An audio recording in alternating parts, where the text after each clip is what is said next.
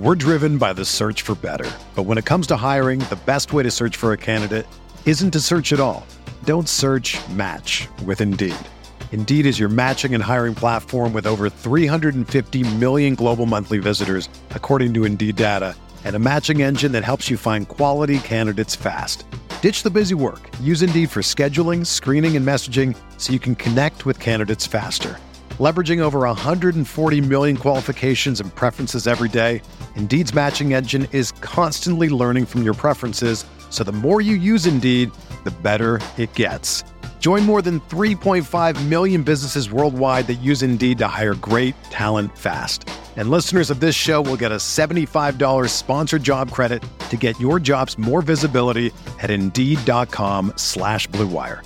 Just go to Indeed.com/Blue Wire right now and support our show by saying that you heard about Indeed on this podcast. That's Indeed.com/Blue Wire. Terms and conditions apply. Need to hire? You need Indeed. We are live on the RotoWire Fantasy Baseball Podcast, brought to you by Underdog Fantasy and Fantrax. I'm Drew Silva. With me here is Chris Crawford. It is Sunday, March 26th. Absolutely beautiful day in St. Louis. I'm glad to be spending it on the internet with you, Chris. We'll be wrapping up our category preview series on this episode with saves. You can check back in the RotoWire Fantasy Baseball Podcast archives for our earlier shows covering batting average, runs scored, home runs, RBIs, stolen bases, wins, ERA, whip, and strikeouts. Let's jump into some headlines real quick. Opening day rosters coming into form, a lot of announcements in that regard on Saturday and Sunday. Big news out of Cardinals camp on Sunday morning was Jordan Walker is officially making the team. I'm excited. I am a Cardinals fan for listeners that don't know. And I think he's done all the proving that he had to do this spring. He's skipping AAA, which is a big jump. And he's going to be an everyday player. Like, they're not just bringing him up just to be a bench bat. It's go time. And I'm really excited. Like, the dude is a monster. And, you know, if he's ready, he's ready. And he's cooled off a bit. Like in the Grapefruit League, he was off to an incredible start over the first 2-3 weeks, and that has faded somewhat. There was a little bit of a shoulder scare. I guess that was last week, and maybe you tie that into some of him dropping off. But he was also just on such a pace that it was unsustainable. Right. I know you're a prospect guy. We've been excited about Jordan Walker for a long time. Yeah. What are you feeling? I know baseball is hard. I'm trying to temper my expectations, but I'm really excited. You should be excited. He is one of the most exciting young players in baseball already. My one concern about what I've seen from Walker, and I've watched a lot of him this spring because he's fun to watch. The patience at the plate has not been great. 13-1 strikeout to walk ratio. Some of that is because pitchers have been aggressive, but you would like to see a little more patience. The reason I'm not too concerned about that is he's shown patience at every other level. And I imagine that he will go through some ups and downs, similar to Julio Rodriguez. Look, there was some talk about whether or not the Mariners should send Julio Rodriguez down at the end of April because he was really struggling, had some bad luck with some called third strike calls, of course. At the end, it worked out pretty well. And I'm not expecting Jordan Walker to be Julio Rodriguez because Julio Rodriguez is just a different skill set. Similar offensive upside in terms of power and homer, but like a legitimate 80 runner where Jordan Walker just isn't that. But he has all of the tools to be successful. And I love the fact that he's going to be hitting in the middle of a really good St. Louis lineup. Do I have super question marks about their pitching staff? You bet your sweet Bippy I do. But that lineup is really good, really good. All of those guys, I think you could project to be above average OPS plus 100 guys, like 105 to 115 across the board, and some guys who could be a lot higher than that too in the reigning MVP and Nolan Arenado. So yeah, long story short, I think Jordan Walker is going to have some ups and downs, but there's going to be a lot more ups, I think, because this guy, we're talking 70 hit and 70 power, and you just don't see that from a young player very often. Yeah, I don't think he's going to hit for like a great batting average, or at least not in this first year. And I don't think he stole some bases in the minors. I wouldn't expect that to be a big part of his like fantasy profile moving forward.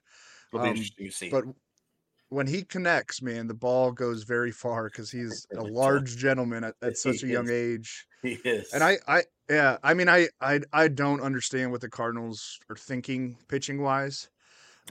It's that rotation could just be a disaster. I mean, already lost Adam Wainwright, and he wasn't, throwing the ball very well this spring anyway. No. And then I don't know if they like suffer one more injury, like they're counting on Jack Flaherty and Steven Matz a lot. Yeah. And I'm worried about that. But man, this offense, like I was on a Cardinals podcast last Thursday. Mm-hmm. Yeah, last Thursday, and the Viva Alberto's podcast, and like you just go through the names in this lineup. What I'm really excited about is they have legitimate leadoff options now in Brendan Donovan and Lars Nootbaar. They were kind of trying to force Tommy Edman into that role. And I bet he will still get looks at leadoff, but sure, Donovan, what he got on base at such a high clip as a rookie seems to have added some power to his game this spring too. And Nootbaar became a global superstar in the World Baseball Classic. And then Goldschmidt, Arenado, Wilson Contreras, you don't have like a free spot at the catcher position for an opposing pitcher anymore. Like no, we have the Cardinals have a catcher now that can really hit. I mean, Tyler O'Neill, if he stays healthy, he drew down ballot MVP consideration. We'll see what this does to like Dylan Carlson. I don't know. Jordan Walker could DH a bit, like he makes sense in that role, but they're going to want him to develop as a defender. He came up as a third baseman. He's still kind of learning the corner outfield, so they're going to want him out there a lot. And I just looking at the numbers from last year and the situation as it is, I think Carlson is probably the person that loses playing time here. We'll see what the health situation is with O'Neill. He's had some durability issues throughout his career, but doesn't a Carlson trade for a starting pitcher just make a ton of sense at this point too? Especially with like Alec Burleson probably can't play center field. In fact, I know he can't play center field, but he can handle the corner outfield position. He can play first base. Like it makes so much sense. And yeah, you're probably trading him at the lowest point of his value over the past few years, but somebody's going to be interested in that guy. I was thinking in my head just a little bit ago, like, I wonder if a Dylan Carlson, Chris Flexen trade would make sense with probably some other pieces going different ways, because I think Carlson still probably has higher value. But Flexen makes a lot of sense, I think, for that rotation. Isn't going to play in Seattle. You add Carlson to an outfield group that is talented but a little bit unproven, and Teoscar Hernandez, not a great defender. We know Dylan Carlson at least can play defense. I think I might have just worked out a pretty interesting little trade scenario there. I would be on board with that. Yeah, I think the Cardinals would want maybe like a B-level prospect thrown in there, or just a reliever. They could use some relief. Well, Seattle has plenty of those too. Yeah, I know. We're solving the world's problems today. Sounds good to me. Some other opening day roster news: both Jared Schuster and Dylan Dodd are going to be in the Braves rotation at least through the first turn. Kyle Wright opening the season on the IL. I mean, like the talk. This story with the talk was which one of them is going to win it. And now we get to see them both debut within the first 5 games of the season. Both 24 years old. Spencer Strider's 24 years old as well. Like, man, I'm jealous of what the Braves have cooking. I think pretty much every organization in baseball is. And well, for sure. This is kind of a situation where this 5th starter spot, the competition is going to carry into the regular season. I don't know which of those two kind of wins out. It might just come down to performance, like very simple math. Are you feeling those guys as streamers out of the gate, or like, if you still have a draft coming up over these next few days? Or I don't know if I would draft either of them necessarily, unless it's a really deep league. Yeah. But streamers, first week streamers, it's kind of intriguing. I need to pull up their schedule. That's the reason why, is because I'm pretty sure both of them have to face against the Cardinals in that first start. And that is not interesting to me for all the reasons that we just talked about. That is not a very friendly. I could be wrong, but I'm pretty sure that both of those guys are scheduled to face off against St. Louis. And I think that's a tough matchup for left-handed pitching. And I'm not super sold on either of them as fantasy pitchers anyway. Like these are not guys who have elite swing and miss stuff. They are guys who have really good command. They are guys that, especially Dodd, he just throws everything for strikes. My buddy Mark Bellman, who actually doesn't know me, but I'm calling him a buddy anyway, made a joke that Dodd gets ahead 0-2 more, or gets to 0-2 more often than the Atlanta Falcons, which is really, really funny and mean at the same time. But both of those guys are command over stuff guys. And yeah, Atlanta should give them plenty of win chances because I think Atlanta is going to be really good. But I think you get in trouble with fantasy profiles like this because they are more strikeouts with deception in the minor leagues than they are with pure stuff. And a lot of times, and in fact, more than a lot of times, most of the time, that doesn't carry over into the highest level. You know what I just did, Chris, is I pulled up RotoWire's projected starters grid, which, you know, which is a great tool. And Attaboy. so Schuster is lined up to start at Washington that's friendly. on Sunday. So yeah, this time next week, and then Dodd will get at St. Louis. Yeah, not friendly. Yeah, maybe. Yeah, I mean, hey man, Busch Stadium's a very pitcher friendly ballpark, but that's one where I'd be a little bit. I probably would fade that as a streaming option. But what a great litmus test that is. Like if you see him pitch well against St. Louis, against that lineup with those right-handed options, yeah, great going forward. And maybe you add him so that because if he pitches well against St. Louis, the chances of him being available for the next start are slim. And we don't know how long either one is going to be up. Kyle Wright is going to start the year on the injured list. It could be a short stay with shoulders. You just don't know. And Atlanta's going to take precautions. They do have depth in their rotation. There's a reason why they've got guys like Ian Anderson still waiting in the wings as well. Soroka. Yeah, Soroka as well. There's a lot of depth there. So if those guys struggle, there are other options for these guys. And they will be cautious with Wright for sure. But yeah, maybe you add Dodd, and if he pitches well, great. You've got him for your rotation. If he pitches poorly, that's a very easy drop. There are plenty of guys to go out and get instead. Johnny Brito, it looks like, will be the Yankees' fifth starter because Luis Severino is joining their crew that's going to be sitting on the injured list come opening day. He wasn't really on the radar for me coming into camp. He looked really sharp on Sunday afternoon. Like he was at 5 scoreless innings when we started this recording. I know I'm just looking at the minor league stats. You know him better than I do. It looks like there's not a ton of swing and miss in that arsenal. Like Right. maybe a bit more of a command guy too. Are you intrigued by him at all? And I'm, you know what I'm going to do is I'm going to pull up the projected starter grid on RotoWire again and find out who he's going to be facing. Yeah, that's a great idea. He's at least interesting, but it's the type of thing that I think fantasy managers can get in a lot of trouble with is looking at the stats and realizing, look, he throws everything for strikes and he's got 4 pitches. He throws a fastball, he throws a change.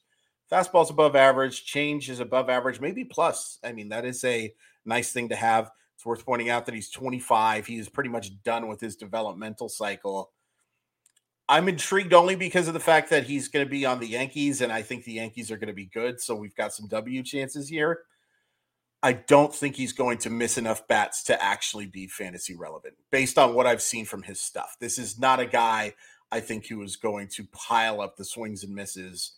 And again, deception is great, but deception is not the same thing when you're facing guys in Scranton Wilkes-Barre as it is when you're facing off against the Giants or somebody who's as a Major League Baseball lineup. Maybe should have picked a better team than the Giants for that analogy. But if you get my point, Major League hitters are really, really good. I like the fact that Burrito's going to have this opportunity. I'm pretty skeptical that this is actually a real thing. He's got Phillies in his first turn, assuming it lines up and he actually pitches the 5th game. And then it'll be at Cleveland for his next turn, assuming that all lines up. So, yeah, I would maybe kind of watch that situation play out. Don't rush out necessarily to get him. But, hey, if he looks good against that Phillies lineup, and I know they've taken some injury hits, but he's another guy who could be very popular in the first fab run. As we get going. I wanted to talk to you about some win totals. So I posted my first actually ever article on RotoWire. Nice. Was 5 overs and 5 unders for the 2023 season. I don't want to spoil the whole thing. RotoWire subscribers can go and check it out. I tweeted it out. Anything intriguing? Did you like at least comb through the article? Anything that you agreed with or disagreed with some of those, or are there win total plays that speak to you that are on the board right now. So I did come through it, and I did enjoy it. It was very rude of you to send it to me at 2:00 in the morning. Like, I get it, Drew. You were excited about your first article, but like, there's got to be boundaries. There has to be a time and a place for you to send me your stuff, and that time is not 2 a.m. I don't care how excited you are about it. No, I'm kidding. 2 a.m. your time or my time? I don't know, because I made the whole thing up that we were just talking about, because okay. it's funny radio. Funny radio, by the way. I will say I've been looking, and I will say that at the DraftKings ones, I thought yours were awesome, but there was a couple things that stood out to me that I wanted to ask you about. So at DraftKings, they have a team prop here for the most regular season wins by any team is over 105.5. I'd be real tempted to bet the under on that, wouldn't you? Yeah. Oh yeah. No, I unfortunately I can't actually place wagers here in Missouri, but I'm thinking about driving over to Illinois to yeah. And the under is minus 125. The over of 105.5 wins is plus 105. So they, this is people other than us like that under too. Yeah. But with the balanced schedule, and I don't like, the Dodgers didn't do a ton over the offseason. I don't think they're the team that gets there. I like which team gets to 106 wins. That's like a really special season. Yeah. And I'm not really seeing it. The Blue Jays are one of my favorite overs. They're at 91.5 wins. I love that over. I could see them, if it all clicks for them, I could see them making a run. It's so the Yankees already kind of have some pitching issues. Like the Mets are, loaded with salary. And I think could be really good, but they're relying on some very veteran aces to get through. I don't really see it. Maybe the Braves, but again, with all these teams, I think they're going to come in under 106 wins. I think it's a very good play.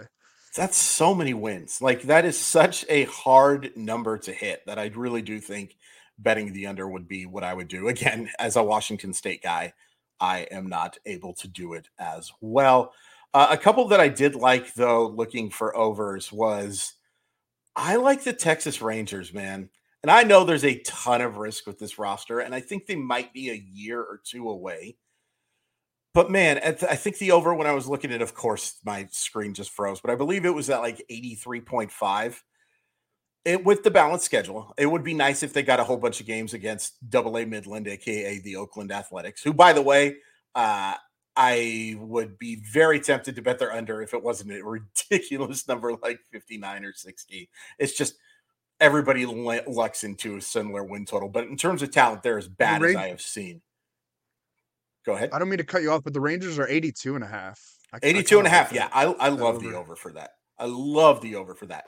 Even if Jacob deGrom isn't healthy for that, for a full year, I still like that rotation. I love the lineup. Corey Seager was one of the most unlucky hitters in baseball. Marcus Semien got off to as poor of a start as possible, but was one of the best second basemen in baseball afterwards.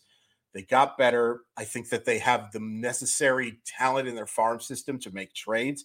I like the over for them. And I also like the over for the Twins at 83.5. I don't love the AL Central. Again, the balanced schedule is going to be tough. But you look at that rotation, and everybody is a number 2 or number 3 starter on that team. I love the bullpen. We'll talk a little bit about a couple of arms in that bullpen, I'm sure. It's a good team. It's a winnable division, balanced schedule, yada, yada, yada. I still think that they're going to have a chance to be in playoff contention, a system that could make some moves that we saw them do last year. They made a bunch of moves without really attacking their best prospects.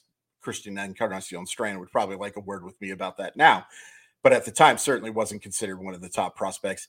I like the Twins at over at 83.5 quite a bit. There's volatility in both of those teams, but I can see these being 88 to 90 win teams pretty easily. I find it strange that the White Sox are at 82.5. Like, that's the same as where the Rangers are. And I know last year was like an incredible disappointment, but so much bad luck with injuries. Like, they didn't have their core pieces in the lineup together, like, ever, like the entire season. And Tony La Russa's not there. Like, hi, Tony. Yeah, and all right, maybe Dylan Cease doesn't exactly repeat what he did Sure. last year, but I think Lucas Giolito should be better. Yeah. Lance Lynn looks healthier.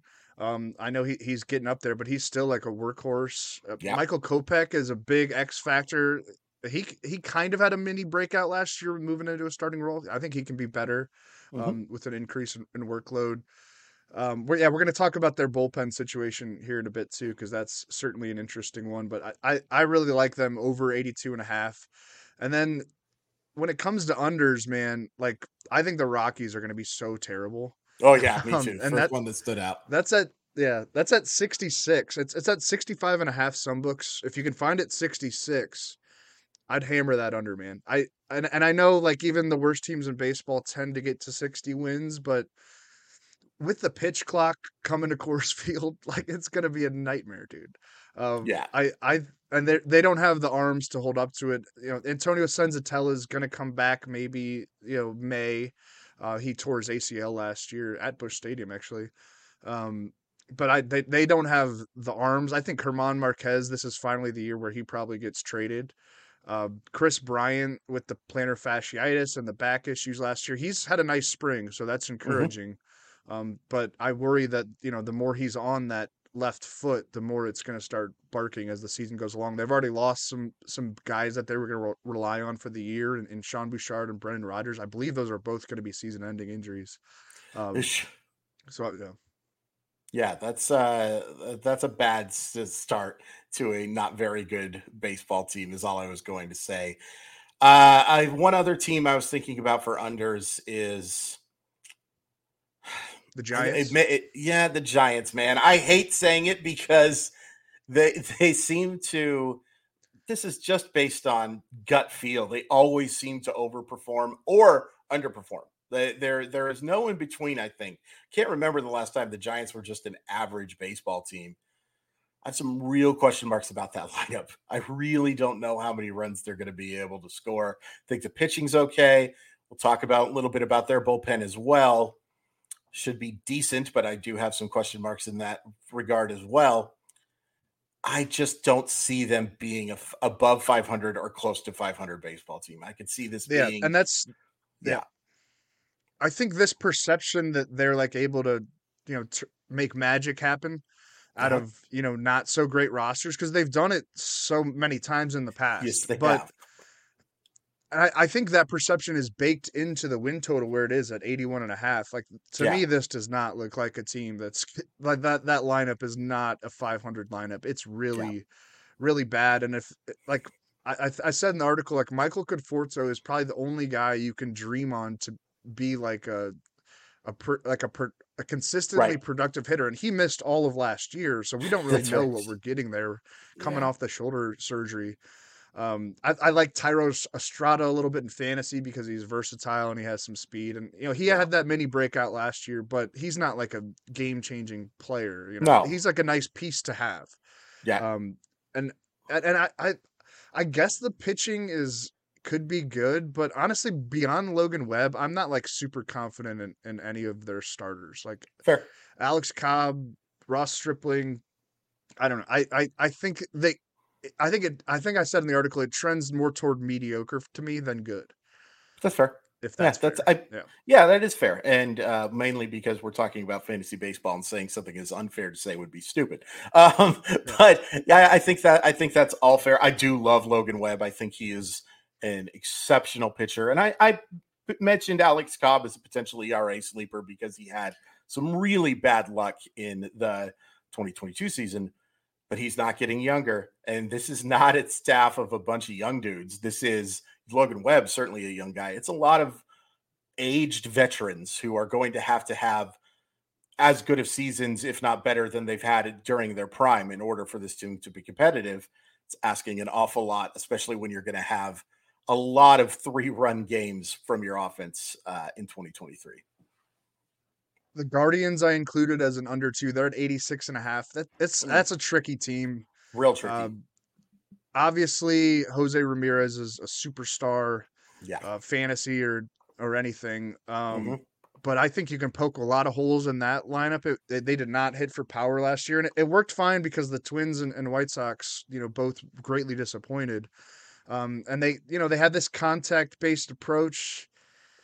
Does it work better with the pitch clock? Some of the rule changes, maybe. I think after Shane Bieber, I like Tristan McKenzie fine. I think he's going a little early in drafts. Mm-hmm. Ryan and I talked about that on our strikeouts episode. He's kind of a fade for me in the strikeouts department. I think he's good, but I don't think he's like, a dominant type of starter. And Cal Quantrill has kind of been like a sleeper at times, but I don't really see him being like a stud. They have a lot of bullpen arms, and a lot of them turned in incredible numbers last year. But we know, we're talking relievers on this episode in a little bit. We know the volatility there. I'm not expecting ERAs of 1s from all those or 2s from all those guys again this year. 86.5 seems low for a team that, just won the division last year, and did add, Mike Zunino and Josh Bell. They added some power, but I don't think that really puts them over the top. I think they could be in for some serious regression this year. AL Central's going to be weird, man. Like, it's better than it was the previous couple of years. But Kansas City went backwards, I think. Detroit went backwards. And then we'll just see which of the three of Minnesota, Cleveland, and Chicago rises to the top. I think it might be the one division where I could see 3 winners. Actually, I guess the NL East as well is one where I could see 3 winners as well. But man, that Cleveland team has as wide a range of outcomes, I think, as any team in baseball. Yeah, I think my favorite bet, I'll just put it out there, is the White Sox over 82.5. I mean, like, when you're betting, you kind of want to. It's like after if a good basketball team loses one night, it'll affect the way that they're looked at the next night, but they still have that talent. And I think the White Sox are still a very talented team. That's kind of just the analogy that I'd make. Like, they're kind of a sleeper team this year. If it all works out for them, they're a World Series contender. Like, and for the win total to be that low, I would take advantage of it. That's going to be my favorite bet on the board. What's yours? Rangers? That seems like too risky to be. The Rangers is probably not I'm going with the Twins. Again, part of this is because I loved what the Twins did during that trade deadline, and I want to see them rewarded for it. But I think that's a much better roster than an 84-win roster. And again, I get there are some serious health concerns here. But if that rotation can stay healthy, and with that bullpen, and if you can make Byron Buxton, if being a DH for most of the year is what's going to keep that guy on the field, and if Joey Gallo can be the player that he was, if Joey Gallo is the player he was for the Dodgers rather than he was for the Yankees, that's going to be a massive addition for that team. I know the batting average is still super low, but he's a good defensive player with a ton of power. If he can be that player, that's going to be huge for them. I like their depth. They already sent Bailey Ober, who would be in a majority of start. Maybe Bailey Ober for Dylan Carlson is a trade that we could have talked about as well. But Bailey Ober was sent down today. That's a heck of a 6th starter. He was excellent last year. They're a really good baseball team. It just so many things went wrong to end last year, and I think that's being laid a little too far into their win total to begin 2023. We're driven by the search for better. But when it comes to hiring, the best way to search for a candidate isn't to search at all. Don't search, match with Indeed. Indeed is your matching and hiring platform with over 350 million global monthly visitors, according to Indeed data, and a matching engine that helps you find quality candidates fast. Ditch the busy work. Use Indeed for scheduling, screening, and messaging so you can connect with candidates faster. Leveraging over 140 million qualifications and preferences every day, Indeed's matching engine is constantly learning from your preferences, so the more you use Indeed, the better it gets. Join more than 3.5 million businesses worldwide that use Indeed to hire great talent fast. And listeners of this show will get a $75 sponsored job credit to get your jobs more visibility at Indeed.com/Blue Wire. Just go to Indeed.com/Blue Wire right now and support our show by saying that you heard about Indeed on this podcast. That's Indeed.com/Blue Wire. Terms and conditions apply. Need to hire? You need Indeed. The best way to learn a language? Immersion. Living where the language is spoken and using it every day. But if that's not in the cards this year, you can still learn a language the second best way. And that's with Babbel. Be a better you in 2024 with Babbel, the science-backed language learning app that actually works. Don't pay hundreds of dollars for private tutors or waste hours on apps that don't really help you speak the language. Babbel's quick 10-minute lessons are handcrafted by over 200 language experts and help you start speaking a new language in as little as 3 weeks. Babbel's designed by real people for real conversations, and their tips and tools are approachable, accessible, rooted in real-life situations, and delivered with conversation-based teaching, so you're ready to practice what you've learned in the real world. Here's a special limited-time deal for our listeners.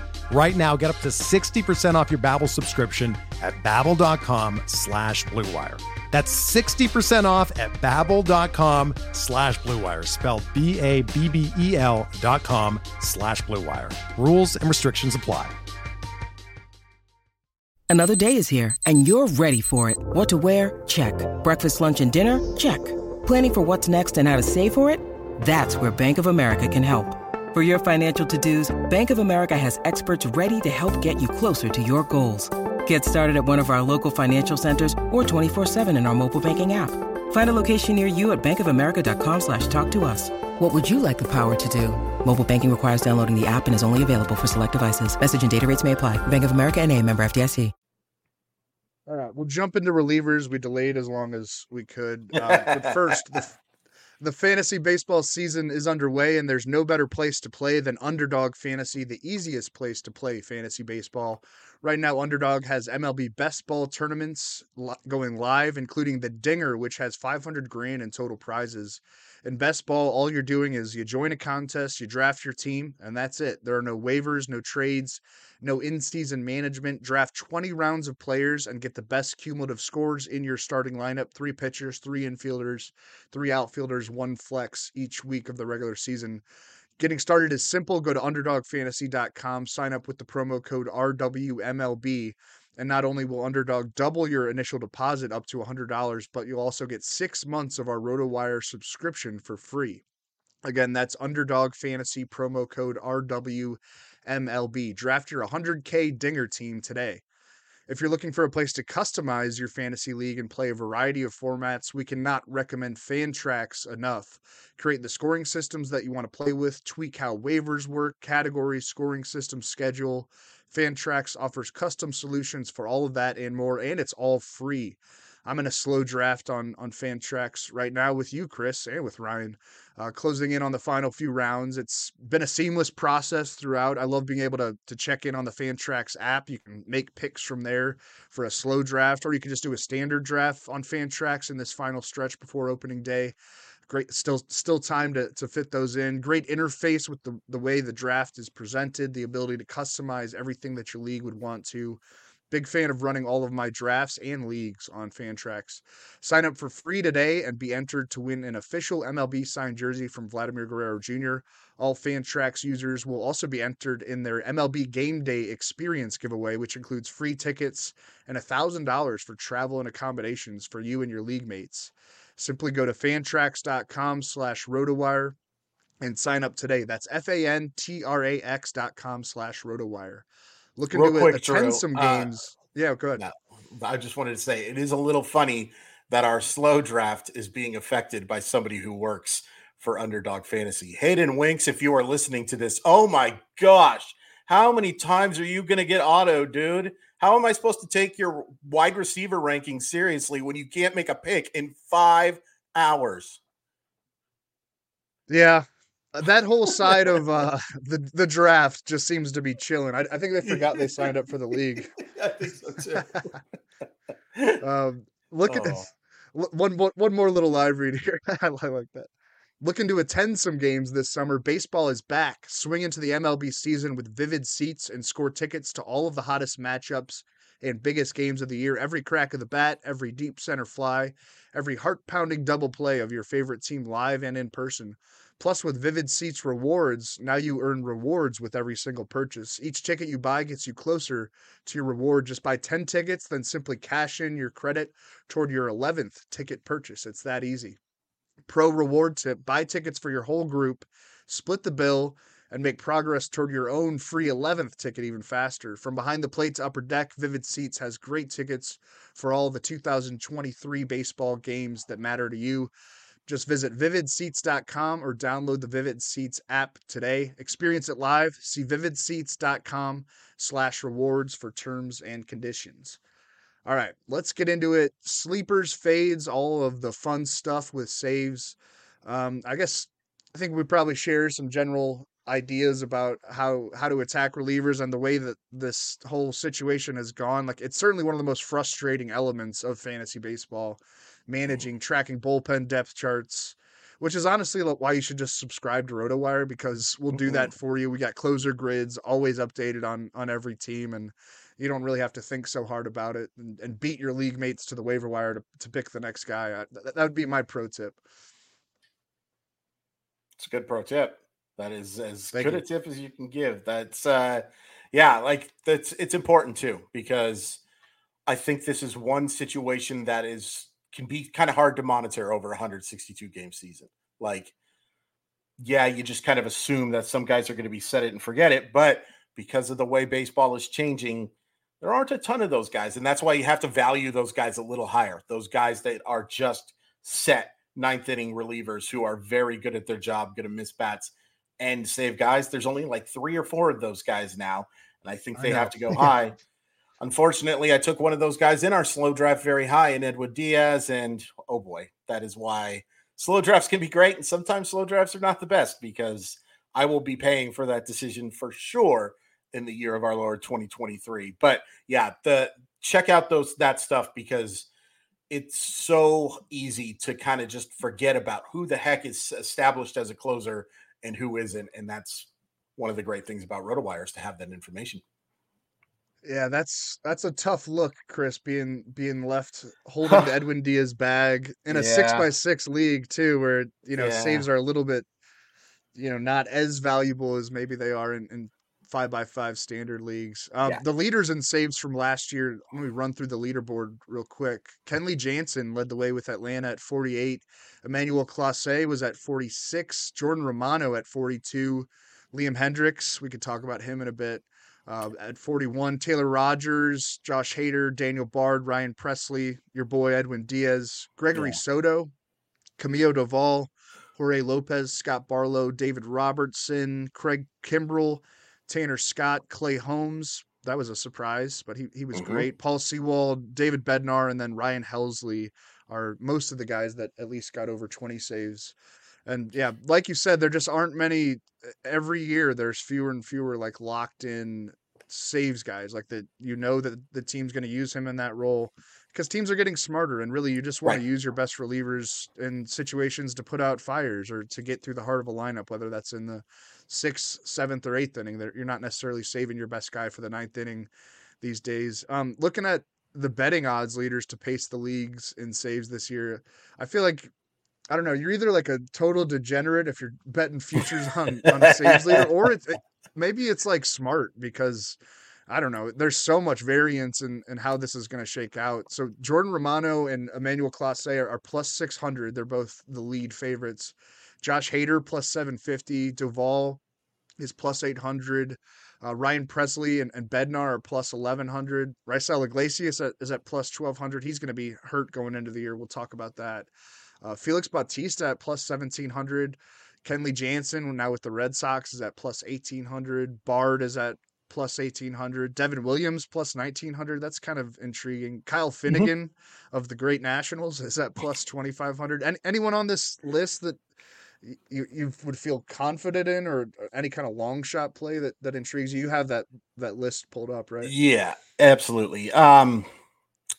So I will say that it could be both of what you were just describing, degenerate and smart, because this is such a category that has so much volatility because of the difference between just one team scoring one more run and making it a 4-run game instead of a 3-run game. All of a sudden takes you away from that statistic.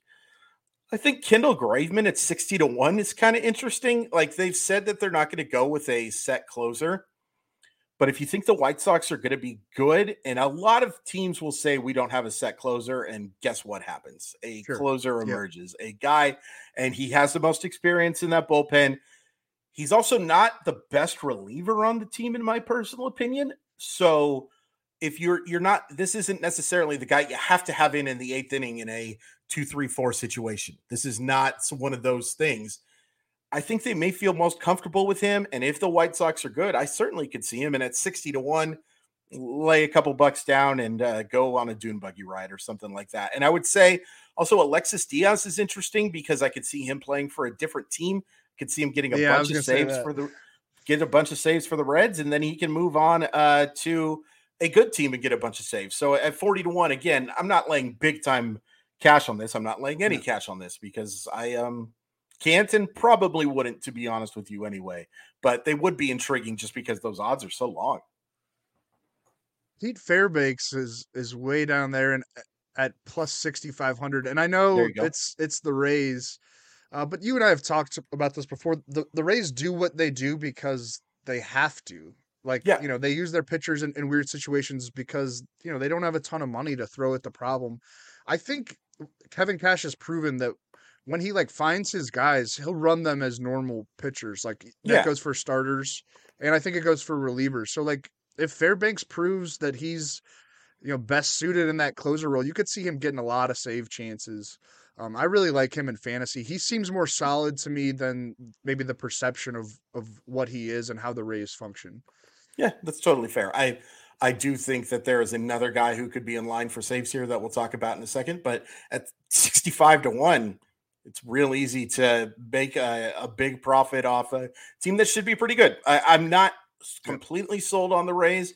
I think they may be with the Giants in terms of the widest range of outcomes just because of what else there is in the American League. But it's easy to see them winning 80 to 85 games. And if he gets safe chances in 65% of those, he could be the league leader. Yep. All right. Give me your first sleeper in the saves category. So I don't believe in Craig Kimbrell whatsoever. So I'm going with Sir Anthony Dominguez because I do think that he is the best reliever on that staff. And I do think that that's a team where stability is going to become really important in the early part of the season, especially because they are without Bryce Harper. There's out without Rhys Hoskins. They want to keep this close while the division is still winnable in the early portion. And with Atlanta and with the Mets, even with them losing Edwin Diaz, it's going to be really important to keep it close because those are two of the best teams in the National League. And I was so impressed with what I saw from Dominguez and so unimpressed with what I saw from Kimbrell last year that I really think, and maybe Gregory Soto and his absolutely no idea where the baseball is going could get a chance for some save chances too. But I like the floor of Dominguez a lot. And I'd still want him on my roster even as a not safe guy because I think he's going to have low rates pretty much everywhere. But I do think he has a chance to be a real helper in the save category. I'm going to throw Evan Phillips there. And I don't know how the Dodgers bullpen is going to shake out. Really, their entire pitching depth chart is a little confusing, but there's a lot of talent there. And Dave Roberts, Dodgers manager Dave Roberts, has traditionally liked to have someone locked into the ninth inning role. He's a fairly traditional manager, even though the Dodgers are just run so smartly. And maybe Roberts doesn't make a lot of the calls for what the lineup and what the roster is going to be, but he's the guy that's calling the arms in from the bullpen. And I think he's going to find his guy here. And I think it could be Phillips, who, he was a waiver claim from the Rays in August 2021 and was just amazing last year. A 1.14 ERA, 77 strikeouts, 0.76 whip in 63 innings for the Dodgers. He's been dominant this spring. I think he's allowed one hit across his 7 innings this spring, no runs. I think he's I'm pulling it up. He's given up 1 walk. This is what happens with relievers sometimes. It's can I trust this guy? But you could say that for every dude on the board, especially because Edwin Diaz isn't on there anymore. And I think Phillips could be the guy that runs away with that role, and he's going really late in drafts. Maybe that'll change in drafts that are going to happen over these final 4 days before we get to opening day, because it's looking like he might be the primary guy. And the Dodgers do have a lot of options. They can throw a lot of different, solutions at the problem. But I think Phillips is certainly a guy that could emerge with the primary hold on that closer role for what should be one of the best teams in baseball. I mean, one way or another, somebody is going to win that job for the Dodgers, I think. I don't think this is a scenario where you're going to see like 3 or 4 guys fend up with like 15 saves. Somebody's going to get super underdrafted and be one of the best fantasy steals in baseball. And it would be why I'd be tempted to draft Phillips at the end of drafts if he's still available, and Brusdar Graterol, and find out which one of those guys, because you're going to churn through the bottom of your roster anyway. Having one of the closers of the Dodgers with this stupid stat meaning so much is an awfully valuable thing to have. I don't think this guy is quite as in a good a situation for the reasons that we just talked about before. And Pete Fairbanks certainly has a chance to be the lockdown closer for them. But Jason Adam was really good last year, and I do think he's going to get his chances to get saves with them as well. And it's similar to me with Dominguez, where he is the rare reliever guy that I'm kind of considering because I think the rates are going to be so good. I won't talk about how much I disagree with everything he believes in, but I do know that when he's on the mound, he is a very, very good pitcher. And I think Tampa Bay will give him some save chances. Certainly would rather have him and drop him than to have the alternative where he's saving a bunch of games for a good team and I drafted somebody who's going to be my 12th starter or something like that. AJ Minter for me, and I took him pretty late in that slow draft we're doing on Fantrax, right after Raisel Iglesias went down with his injury. I think Minter's like clearly their best option with Iglesias not there in Atlanta, and they have Joe Jimenez, they have Colin McHugh. Nick Anderson is intriguing here too, though. Yeah, like, he's had a really good spring, and we know how good he was during his prime years with the Rays. Sure. Apparently, like his stuff is all the way back, so that's really interesting. But I don't see him pitching in high leverage situations right away, and maybe by the time that Iglesias comes back, it's not like a brutal injury. It's just some shoulder inflammation, isn't it? Yeah, that's all it appears to be. It sounds like it's more precaution than anything else. Yeah, I think Minter's going to get some run in the closer role for much of April, and if he pitches well there, which he's proven capable of pitching in high leverage to great success, it wouldn't shock me if he kind of sticks in that role, and the Braves or the Atlanta just kind of mixes and matches, and Iglesias works sometimes in a setup role, and so does Nick Anderson. I'm sure it's going to be like a frustrating mix of dudes, but I love getting Minter in a draft. If you haven't done a draft yet, or if he's sitting there on the waiver wire, I'd add him for this first stretch of real games that we're about to launch into. Yeah, I think that's a great call. And, I know they did give up a couple decent prospects, not great prospects, but decent prospects to get Iglesias, but he can certainly still be valuable for the Braves in real life with a high leverage role rather than a closing role. They're calling it inflammation right now, but we know how this goes with shoulder stuff. Oh, that's a great point too. Yeah, there is banned shoulders 2023. We should have banned him a long time ago, but yeah, definitely a scary situation with any pitcher. The Rangers, again, I think are going to be a good baseball team this year. Again, I could look really, really stupid for this take. But I think Jose Leclerc is going to get most of the save chances for them, and that's why I'd be drafting him much higher than he's been going. It's not a perfect situation, but like this guy gets as much spin on his fastball literally as anybody in baseball. He has swing and miss stuff. He came back from the injury, and I thought he looked pretty darn good.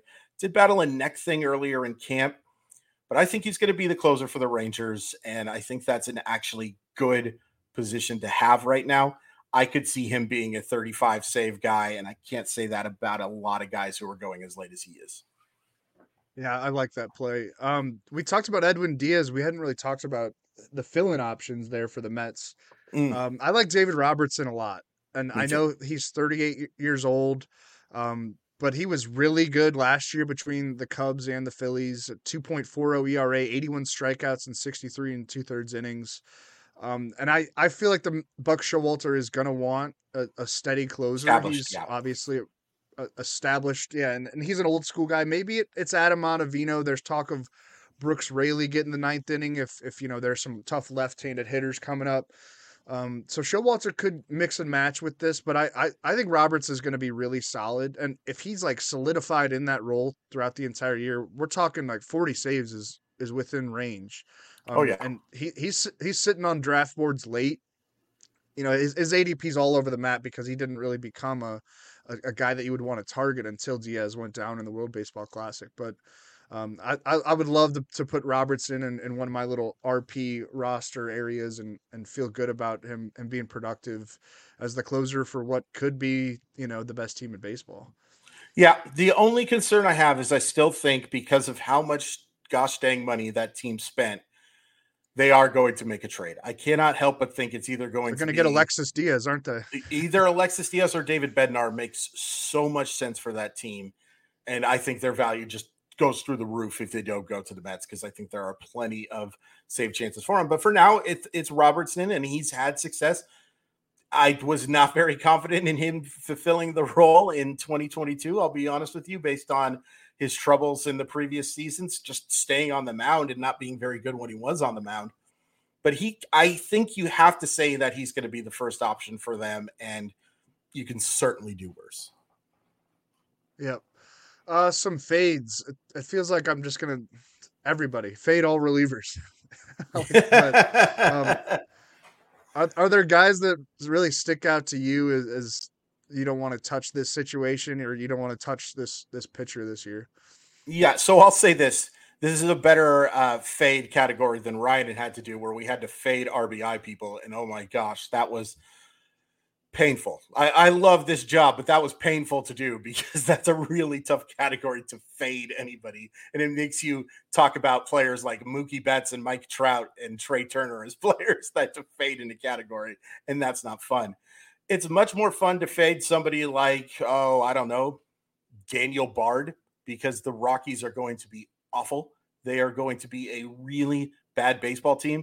And look, I can't help but note what I saw from him in the World Baseball Classic. Yep. Didn't look good, man. Did not look good. And he is not a spring chicken. He was one of my favorite stories. I had no problem with the extension because I have no problem with baseball players getting money. It's really hard for me to imagine that he's going to be a solid closing option. And Drew, I think I stole yours and I apologize for it, but that's what happens with this stuff. He's an obvious one. Yeah. Because, hey, he's had a really nice run with the Rockies since he returned to baseball, and I'm happy for him that he got paid. It's very confusing how the Rockies operate. It is. But I agree with you, man, and I'm rooting for Daniel Bard. It was amazing that he was able to come back to baseball, but a big reason why he left baseball for several years is because the yips, It was injury related yips. This isn't a Rick Ankiel situation, but it seems to me like there might be something mentally going on there, and we're dealing in small sample sizes here. Maybe he'll be fine, but even if he's not fine, I'm going to fade any Rockies pitcher. Yeah. And I don't think he's like tradable either. So I don't see him like winding up in a better ballpark, in a better situation. I would, I don't know where he's going in a draft. Yeah. I'm taking a different reliever, or I'm just not even taking a reliever. Yeah. Let me give one caveat to that thing. I have been a huge Dinelson Lamet fan for a very long time. If he was to somehow get the closing role, I'd be at least a little bit interested, because that stuff is so sick. And it doesn't matter to me that he's really in Coors Field. Major concerns about him staying healthy, but I think in relief that could be mitigated a little bit. So I'd be at least a little bit interested in Dinelson Lamet if he does become the closer. But it kind of seems like a long shot right now. Yeah. Kendall Graveman, who we talked about earlier. Yeah.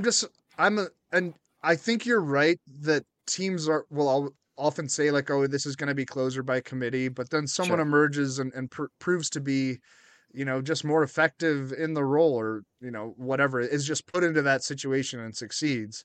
I think some White Sox beat writers have been touting Reynaldo Lopez, how good he has looked this spring. and I know he's been around a while and he's been in different kind of roles for different kind of teams. But it wouldn't shock me if he gets a lot of save opportunities out of the gate. Aaron Bummers could get save opportunities out of the gate. Um, Joe Kelly could get save opportunities out of the gate. Jake Diekman could get save opportunities out of the gate. Right. If we're going to take the White Sox at their word, as they, Liam Hendricks was diagnosed over the offseason with non-Hodgkin's lymphoma. We don't know if he's going to pitch this year. They're just going to take it carefully. He has been in White Sox camp, like doing workouts. I don't know if it's necessarily workouts toward, a timetable to come back at some point. We just don't really know. Right. But I think they're going to maybe mix and match early on. And like Lopez is kind of a sleeper for a guy that could run away with that job. Kendall Graveman's been really awesome at times, but he hasn't been as dominant lately as some of his prime seasons.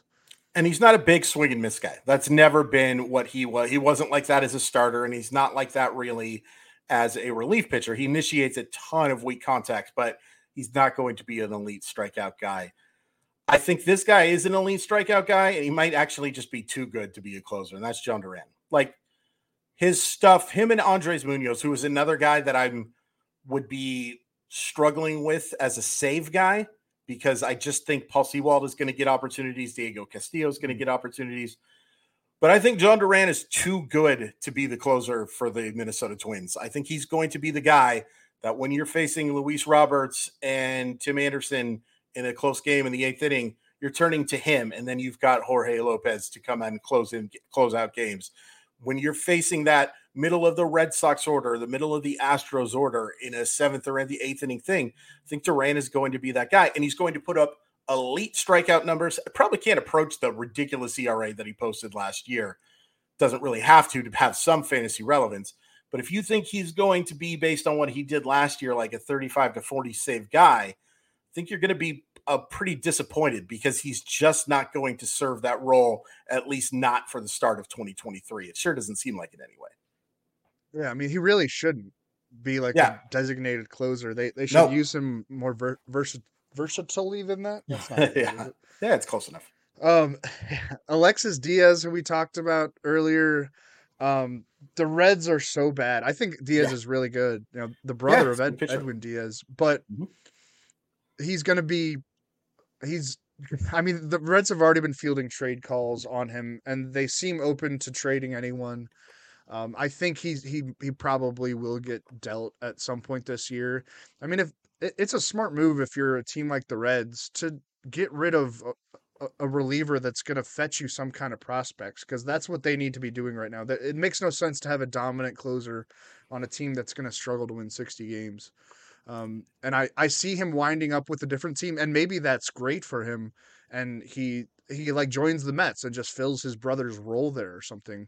But there's also the risk that he like goes to a team that already has an established closer. I mean, we all know this. It's a common thing around the trade deadline, but and he gets put into like a fireman setup role, or is pitching like Duran might pitch, like going multiple innings at a time or something. I wouldn't be so sure that he's going to be the Reds closer all year. And even if he is at the draft day cost, is he going to get you 30 saves? Like, that might be the ceiling if he does stay there all year, is 30 saves. And I just think you can do a little bit better. I love him as a pitcher. Don't love the situation. Yeah, that's a great point. I think that's especially that if he gets traded to a team where he becomes a setup guy, then his value really goes down, because this is not Jhoan Duran. This is not Andres Munoz, where if he's not in the closer role, he can provide fantasy value. I just don't see those kind of swing and miss totals. Very few guys have the ability to have relevancy if they're not saving games. For me, Camilo Doval, it's about the Giants, man. I just don't think this is a great baseball team, and he's being drafted like sometimes as like a top 10 closer, and I think that's nuts. And it's nothing to do with him, who I think long-term has the ability to be one of the best closers in baseball. I just don't think that's going to be what he is in 2022. I think you're paying the future price for him.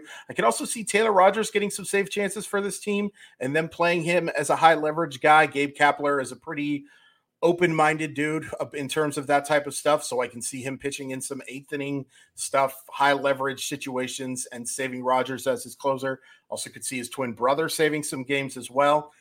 It just all kind of adds up to a mess situation for me. And if I'm drafting somebody like in NFBC leagues, his average draft position was 104th. That's crazy to me. That's absolutely insane. Those guys know a heck of a lot more than me, but that's just way too high for me to take a good but not good great closer for a not great baseball team. It just doesn't quite add up for me. Yeah, I was just thinking about the Diamondbacks because I've been high on them and like all our podcasts, and I had them as an over. What is it, 76.5? I think is their total. It's somewhere around there. I like them to challenge for 500 and possibly even like a wild card spot this year if everything goes right. But you look at that bullpen, and it's like like Kevin Ginkel, I guess. Yeah. They're a team that has moved, through this rebuild, and they're ready to take that next step, and they kind of forgot to figure out the bullpen along the way, which is actually the way that you do come out of a rebuild. And maybe they could acquire some pieces, and maybe some of their pitching prospects, because like Dre Jameson is going to be used in relief. What if he emerges? I mean, they're going to want him to be a little bit more stretched out than that, but like, because Ryan Nelson won that number 5 starter job. Dre Jameson has really good stuff. Like Brandon Pfaadt, like, they have some talent there that maybe they could work through the bullpen if they're not needed in the rotation. I could see that happening this year, and they sort of sorted out on the fly. I know that Ginkel was like a plus 7,500 to be the saves leader this year. Maybe it happens if the Diamondbacks are as good as I think they can be.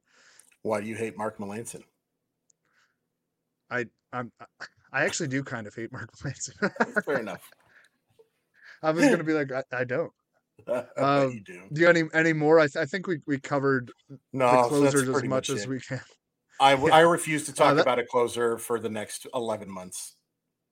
I know. You should be able to, like, man, maybe this is a good idea for a business. Like, hire someone to run your fantasy bullpen, and hire someone to like to spend your fab money too, to calculate that for you.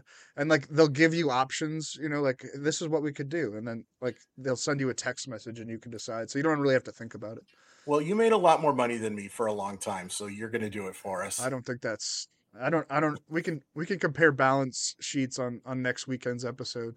Sounds good to me. That'll be it for us. Thanks for tuning in to the RotoWire Fantasy Baseball Podcast, brought to you by Underdog Fantasy and Fantrax. Hopefully we shed some light on ways to attack the saves category, some sleepers, some guys to maybe think about fading. If not, yell at us on Twitter. I'm at Drew Silv. Chris is at Crawford_MILB. Stay tuned for more episodes. Opening day just around the corner. And peace out.